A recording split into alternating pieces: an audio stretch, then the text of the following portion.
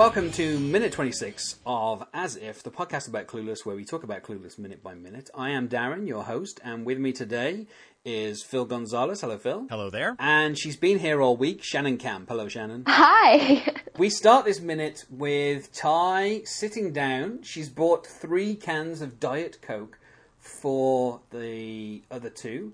And she starts by opening a box of milk and drinking that, so I don't know why she's got the Coke, unless she's a big fan of Laverne and Shirley. And then we finish the minute with Dion telling Ty that Cher's main thrill in life is a makeover. First off, the milk and Coke reference is disgusting, so thanks for that. Milk and Diet Coke as well, that's the...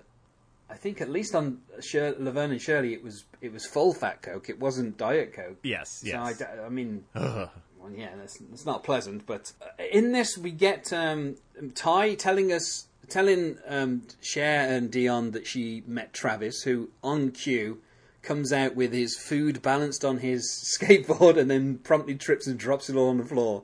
And she's talking about how he offers me smoke, which is weird because in their entire conversation, which was quite lengthy, never at any point did Travis offer Ty any drugs.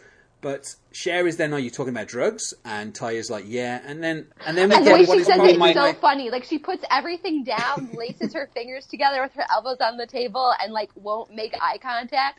Are you talking about drugs? And then my favourite exchange, which is, Ty, how old are you? And Ty is, I'll be 16 in May.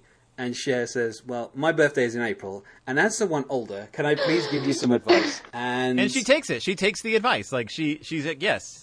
Like, there's no power struggle here. The power has already been set up. And then, Shannon, do you want to do Cher's speech about... See over there on the grassy knoll? That's where all the stoners hang out. Sometimes they come to class, sometimes they don't, but we don't really take any of them seriously. And she talks about how it's one thing to get laced at a party, which, of course, we will see them doing together later on, but it's quite another thing to be fried all day, which is, honestly, pretty sound advice.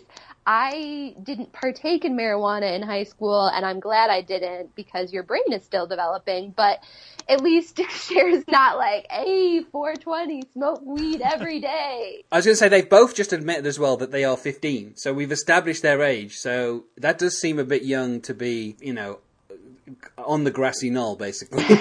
Well, I wanted to add that this is the first... So Cher and Dion Cher's obviously our focal character and Dion is her friend, and we've been following them through this whole movie. This is the first time I've seen Cher explicitly draw social lines. This is the first time I've seen her really say, those people are good for a laugh, but they are not in our social circle. Yeah. And she's not, it does remind us that she is a nice person, but she is also very socially conscious. Like, she's not totally freewheeling. No, you don't. These people are okay to laugh at, and it's cool when they show up every once in a while, but they're not part of this anymore. Like, they don't sit at our table with us. Yeah. And I think it's interesting that Dion is doing her nails, kind of disinterested in the conversation. Yeah. But when appropriate, she backs Cher up with a, do you see the distinction? And then kind of, which is the way she kind of like stops doing her nails and just turns herself to the camera is like, do you see the distinction? It's, it's like a really well delivered line from Stacey Dash. And then of course Cher is like, you don't want to start off on the wrong foot, do you? To which Ty kind of like wordlessly just shakes her head.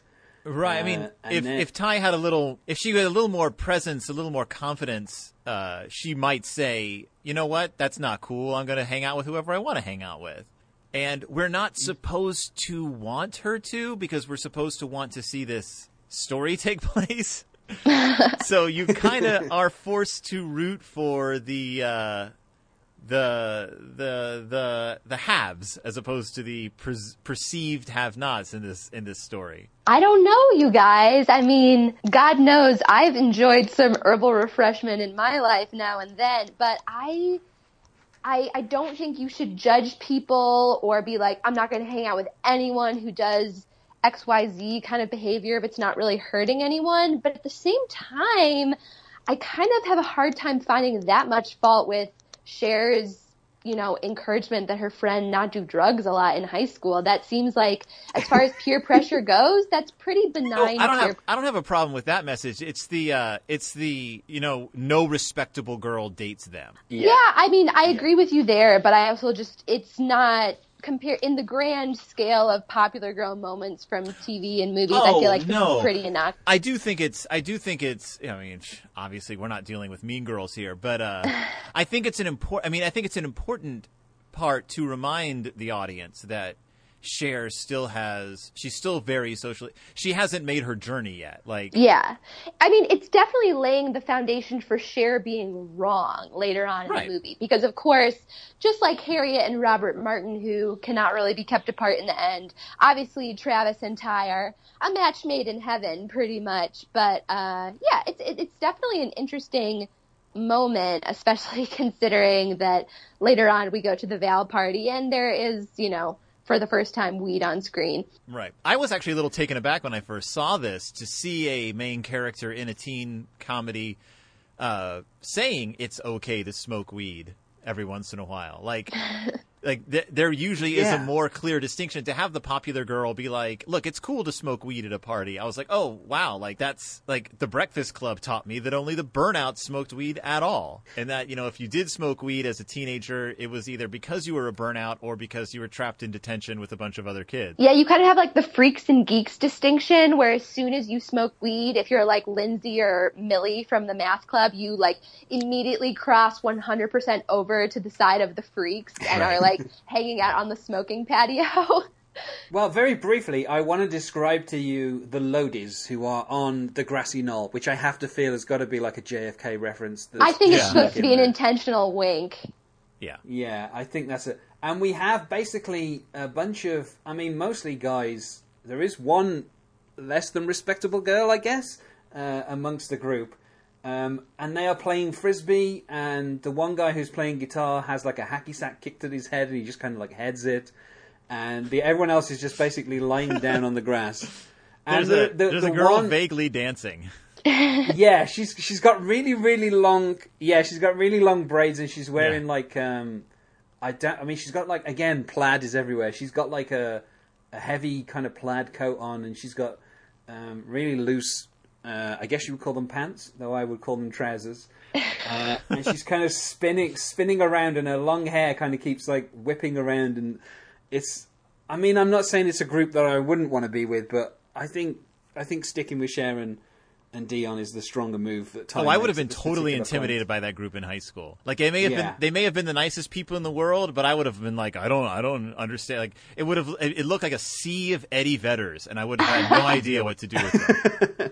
And again, we don't see any of those people. Actually, I think we see a couple of them at the party, but we don't really, after we've been introduced to them, we don't really kind of go back to the Lodies at any point. But that's because I think they're almost like a sight gag. You know what I mean? That shot of all of them with the one girl kind of dancing around, that is the punchline of that scene. Yeah. You do get to see Travis, he's delivering food to all of them. Yeah. He's gotten their lunches because he's tossing bags of chips to each of his friends, which I'm like, oh, that's cool. He picked up the lunch that day. He's a nice guy. He is. He's wonderful. Oh my gosh. Travis. Maybe one of my top 3 favorite characters in this movie. Although, I've got to say, he thought the food looked awful, so... But he gave them chips. They don't care. Chips. Yeah. My freshman year in high school, do you know what I ate for lunch every day? I ate a pound cake out of the vending machine and a bag of Andy Capp's hot fries. That was literally my lunch every day. I didn't touch the cafeteria food. You don't have diabetes, just to be clear? I was not one of the Lodies either. Because I'm they've got the munchies. They really don't care if it's good or bad. I guess if you if you notice what he's bringing to them, I guess that's kind of a little visual gag that they're doing. And then we get kind of what will dominate our next minute, but it's kind of built up here, which is Dion suggests doing a makeover. And I have to feel this is because she decided when she saw Ty that essentially she was toe up. Because she's the one who was like, Ty looks terrible. So it seems to me like she's the one pushing the makeover here because... Yeah. She knows Cher will go along with it, and also she wants to make Ty look better, which will backfire slightly on Dion with hilarious consequences, which we will discuss tomorrow. But, and then Cher's main thrill in life is a makeover, apparently. Yeah.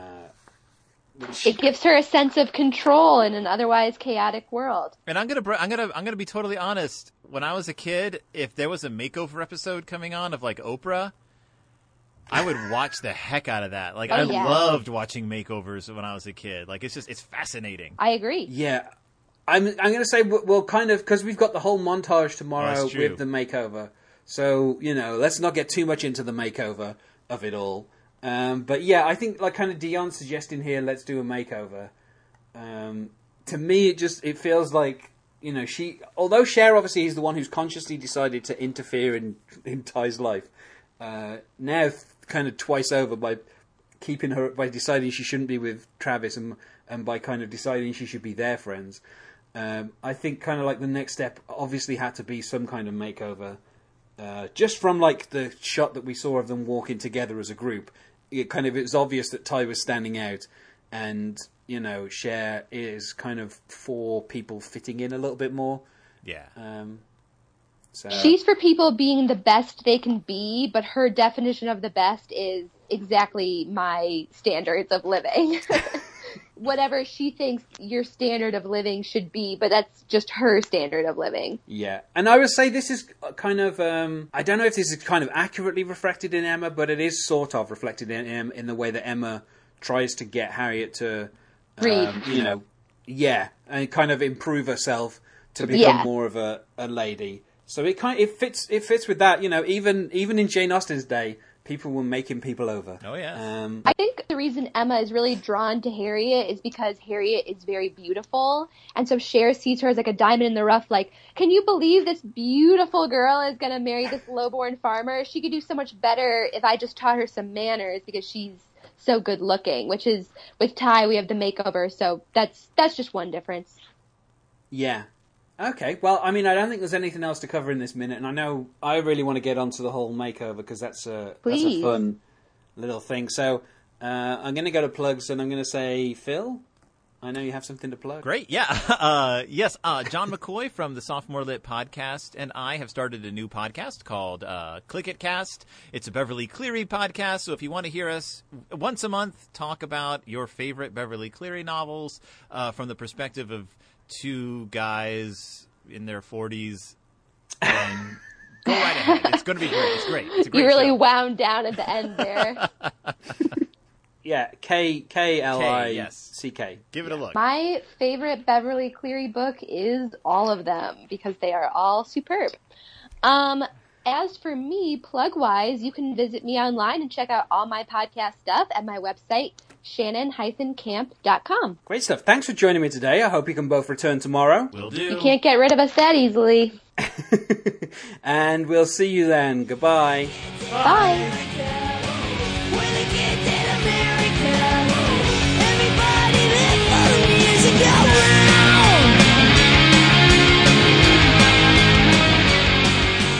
Thanks for listening to this episode of As If, the podcast all about Clueless. It's produced and edited by Darren Husted. This episode was hosted by me, Darren Husted, with my guests, Phil Gonzalez and Shannon Camp. Like us on Facebook at As If, the podcast. Follow us on Twitter at asif_podcast. And follow us on Instagram, As If Podcast. Subscribe to us on iTunes or the podcasting app of your choice. And please rate and review if you enjoy. Clueless is owned by Paramount Pictures. No infringement is intended. All rights reserved. Copyright 2016.